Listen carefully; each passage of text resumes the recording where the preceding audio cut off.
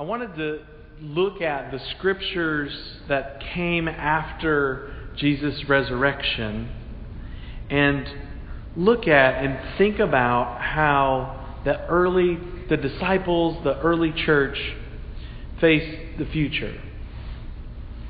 I think that in the days after the resurrection, Jesus urges His disciples into the future in important ways.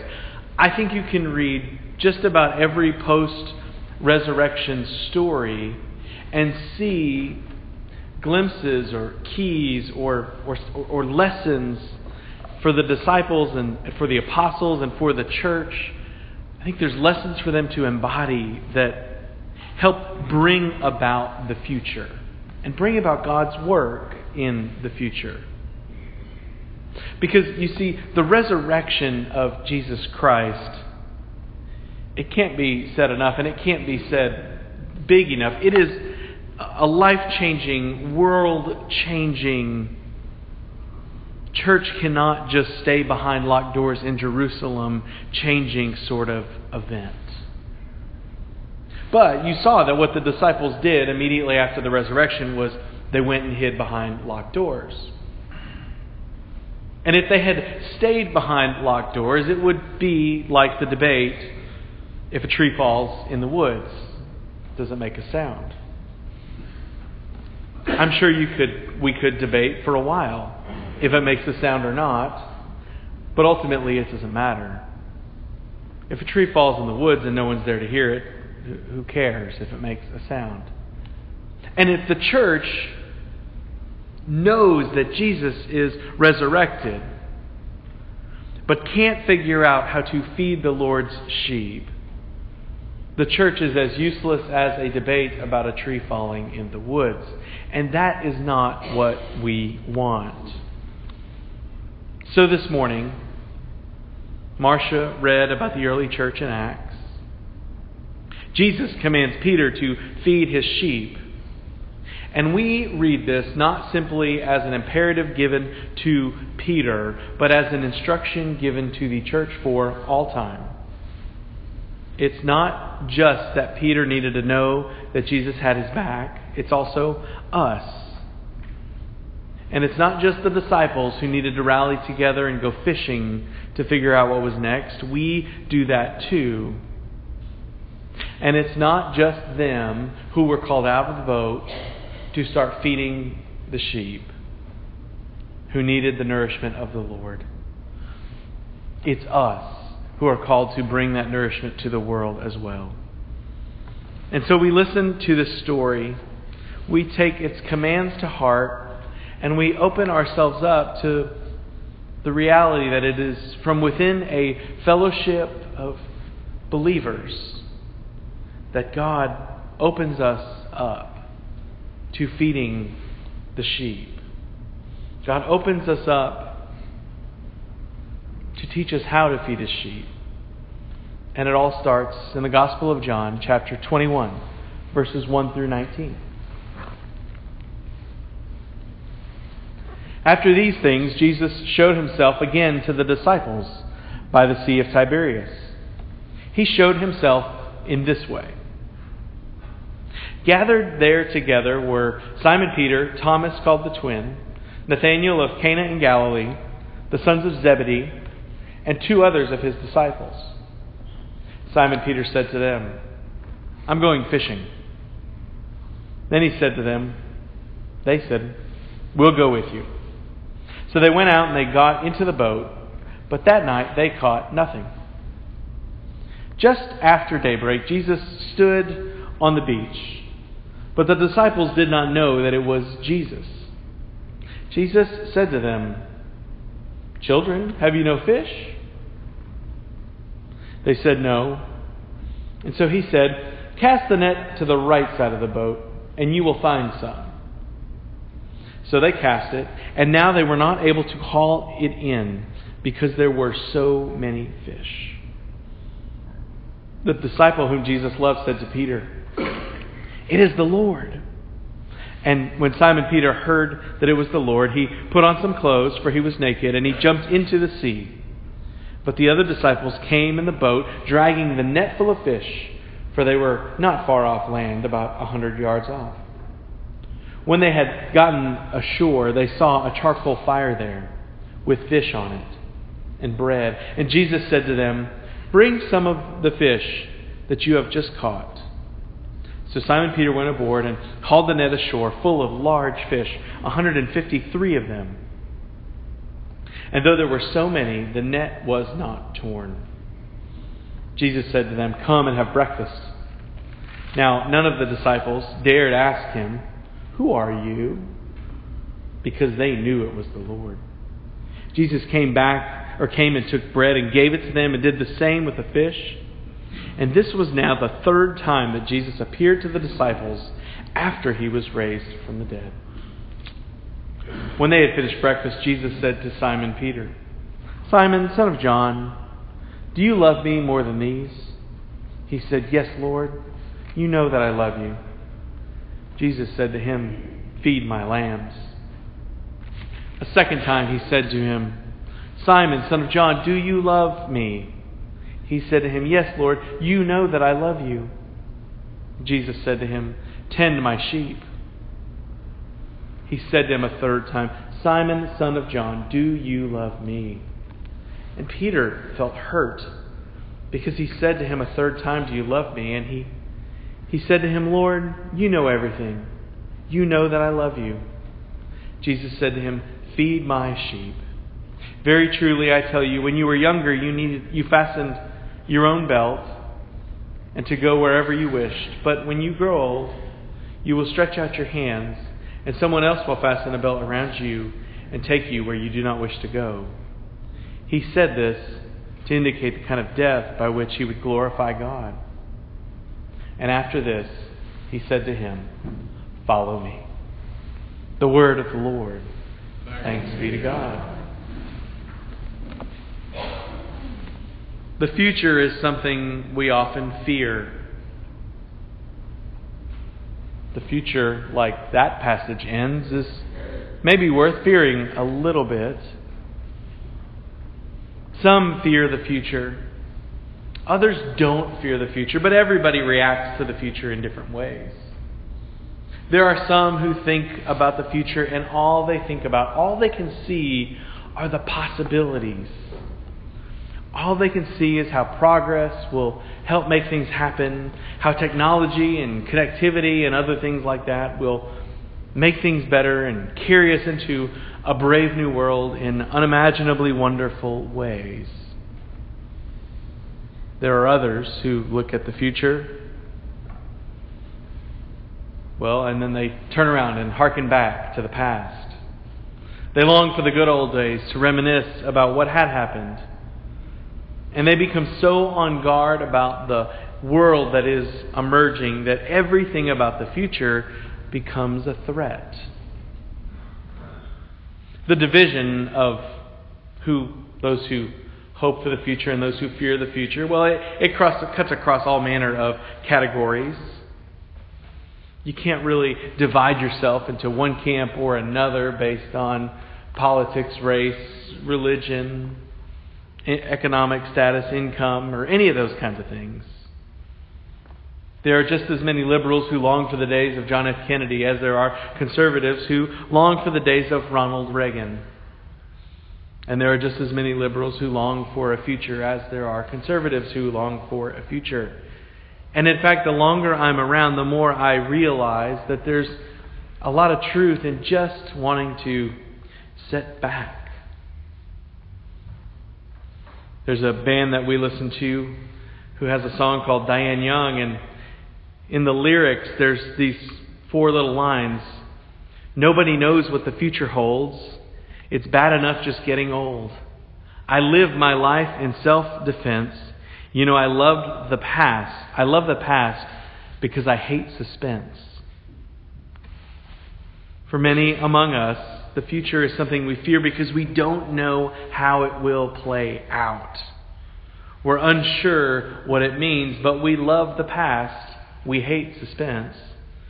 We know how the past goes. And there is this urge, this fear This reality that in the face of uncertainty, what we do is just long to revert back to the things that we are deeply familiar with. And that's important for us to do to a certain extent. But we can't only do that. But if we can revert back to the familiar in order to recognize something, then it is from the familiar that we can begin to build. And this is what I think Jesus does in this passage. Peter and his disciples do not know what to do. Jesus was resurrected. His body was no longer in the tomb where it had been put. He'd appeared to them twice already, and they weren't sure what was next. So what they did is they went and did something familiar. They went fishing. And in doing that familiar thing, they did something that created space for God to break in and call them back to something new, which is what God does. The disciples needed a new call, a new way to move into the future. So they took a familiar path and found that along that path, Jesus broke in. The same is true for you and for me. The worn paths of faithfulness that we walk are not just there because they are comfortable, because they are easy, or because they are the only places we are ever called to go. Rather, they are worn paths because they're the paths we walk where we know that the Lord shows up. I think that's why worship has a rhythm to it. There's a predictability to what we do each Sunday so that the Lord can show up. That's why we read and reread the same scriptures. Because as we read and reread them, we see things new. We see new places where God shows up. I think that's why the disciples went fishing and the Lord showed up. And when the Lord showed up while they were fishing, He called them to what is next. To feed His sheep. Now, in feeding the sheep, one of the things that I think is most important is that the sheep were to be brought together, to be held close. Oh, to be open enough to welcome new sheep in, yes, of course. But to bring those sheep in close. I once heard Dr. Amy Butler, the pastor of the Riverside Church in New York City, offer insightful words about drawing in close. She said, in relationships, when there is distance, fear often grows in between. I think about that a lot. I think about relationships. I think about distance that happens at times between people. Most of the time it's unintentional. But when you have a friend that you haven't seen for a while, do you ever wonder, did something go wrong? When someone has to drop out of church for a few weeks, you wonder, did I say something? Did I do something that offended? When distance gets created, fear often grows in the middle. But Jesus doesn't want us to live with fear. And as we think about the future, and as we recognize that we fear the future, we fear the uncertainty that lies ahead, we can begin to see that our lives, our faithfulness, and our relationships become a part of embodying a robust fellowship that holds one another close, that brings others in to be held close, so that the sheep can be fed.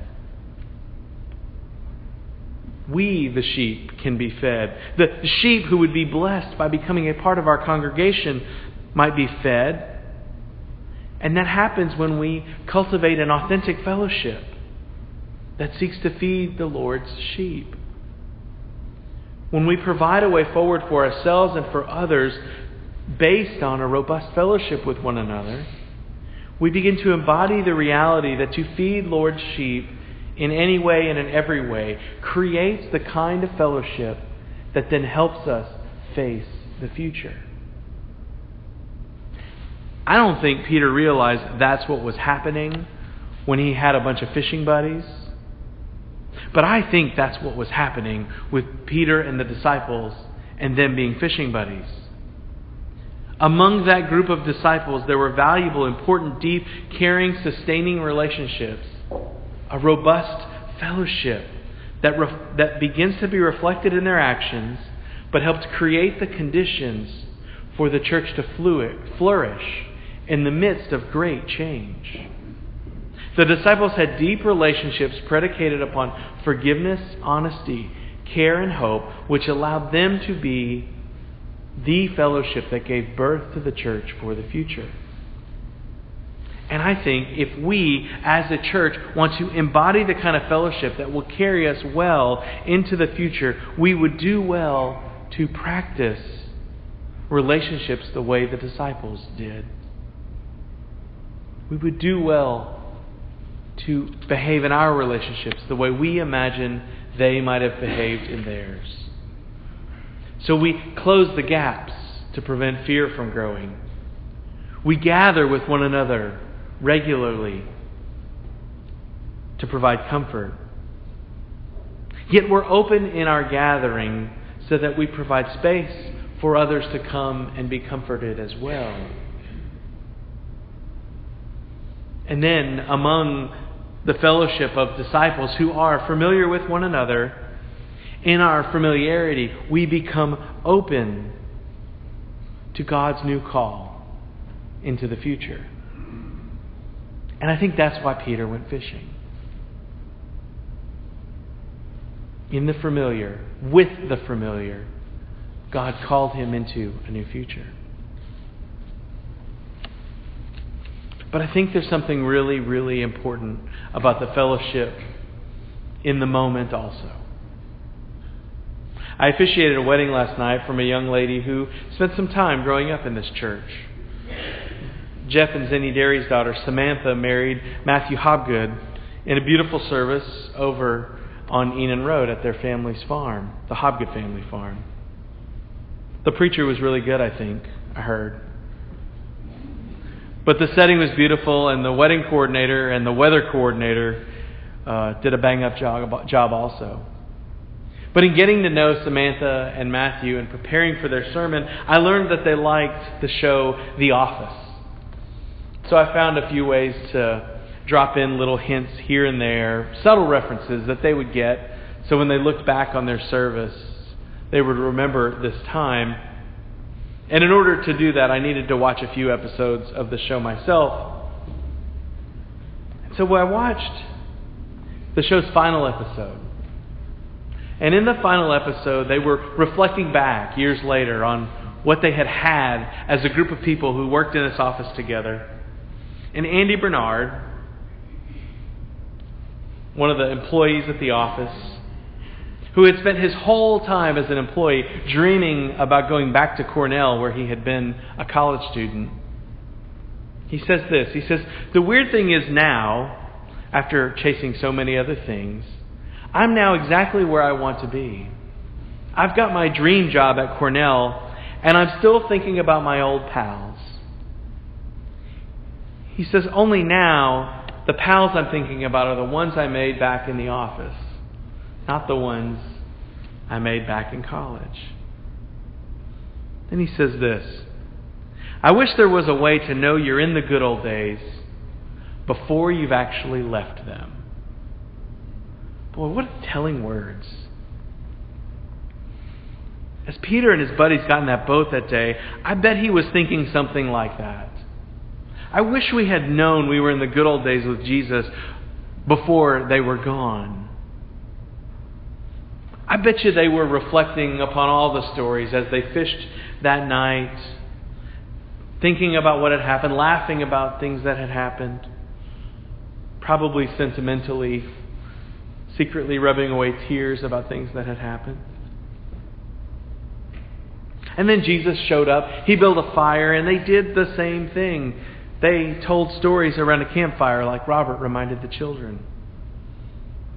as they shared a meal. If Jesus was fully human and his disciples were anything like we are, that's what they did. They reminisced. They thought about the good old days. Which means for us, one of the things we must do to create the kind of fellowship that can face the future is to realize what Andy didn't. That maybe we're in some version of the good old days right now. And maybe the fellowship we have now, today, or the work we need to do on our fellowship today is work that will help us have the kind of faith we need, have the kind of familiarity we need, and have the kind of fellowship we need to be a part of carrying on God's work into the future. We can't just think that the only important meals were the ones Jesus had at Mary and Martha's that made Scripture. We must realize that it's not just that first time that Jesus in the upper room shared the meal with his disciples that was important. But all the instances of sharing time with one another are important. And realizing that Jesus brought together a unique group of individuals to share life, to help out one another, to feed and heal each other, and then when the time was right to move beyond where they could have moved on their own as a small fellowship of believers. Well, that didn't just happen once. That could be exactly what's happening for us now. And when Jesus is speaking to his gathered disciples, he's also speaking to us to be a forgiving people who feed sheep. And it is upon that rock that the church is built. Peter, in the future, for the future, his call was to feed sheep. Not just to go back fishing. And Jesus didn't set us up as a body of believers to always stay behind the closed doors of Oxford or Oxford Baptist. Instead, the key for us as disciples now, in these days, is to remember and to affirm that we don't just stick together.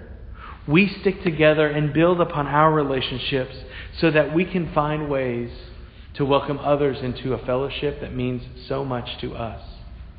When Peter answers the call to feed the sheep, he's looking to the future. And not only one that involved those 12 disciples who could fit in the boat, but one that would give birth to a newfound church that in Acts chapter 2 gathers all the believers together and they shared life and love and resources. And no one had need. And the Lord added to their number daily. And as we face the future, we need to see that our fellowship is something that will give us the strength to push away the fear of the future.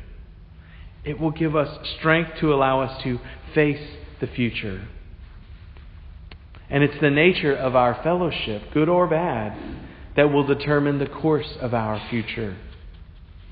And fellowship starts with coming together, but it never ends with just staying together. It ends with the call to feed the Lord's sheep. As the church embodies the future, I believe that the way we embody a robust fellowship with one another is a key to our future. The future of the church will be marked as meaningful or meaningless based in large part by the fellowship we are willing to share with one another. That doesn't mean we're like a social club that gathers with just the people we like.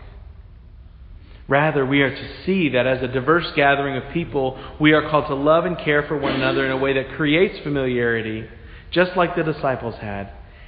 And then, when we find ourselves in times of chaos, realize that it's in the familiarity we cultivated that God is ready to carry us through the chaos and call us to work in the future. It's by being a vital, secure, forgiving, supporting fellowship with one another that we develop the trust necessary to close gaps on fear, to enable ourselves to experience the love and strength of God. And then we get to be called forward into the future.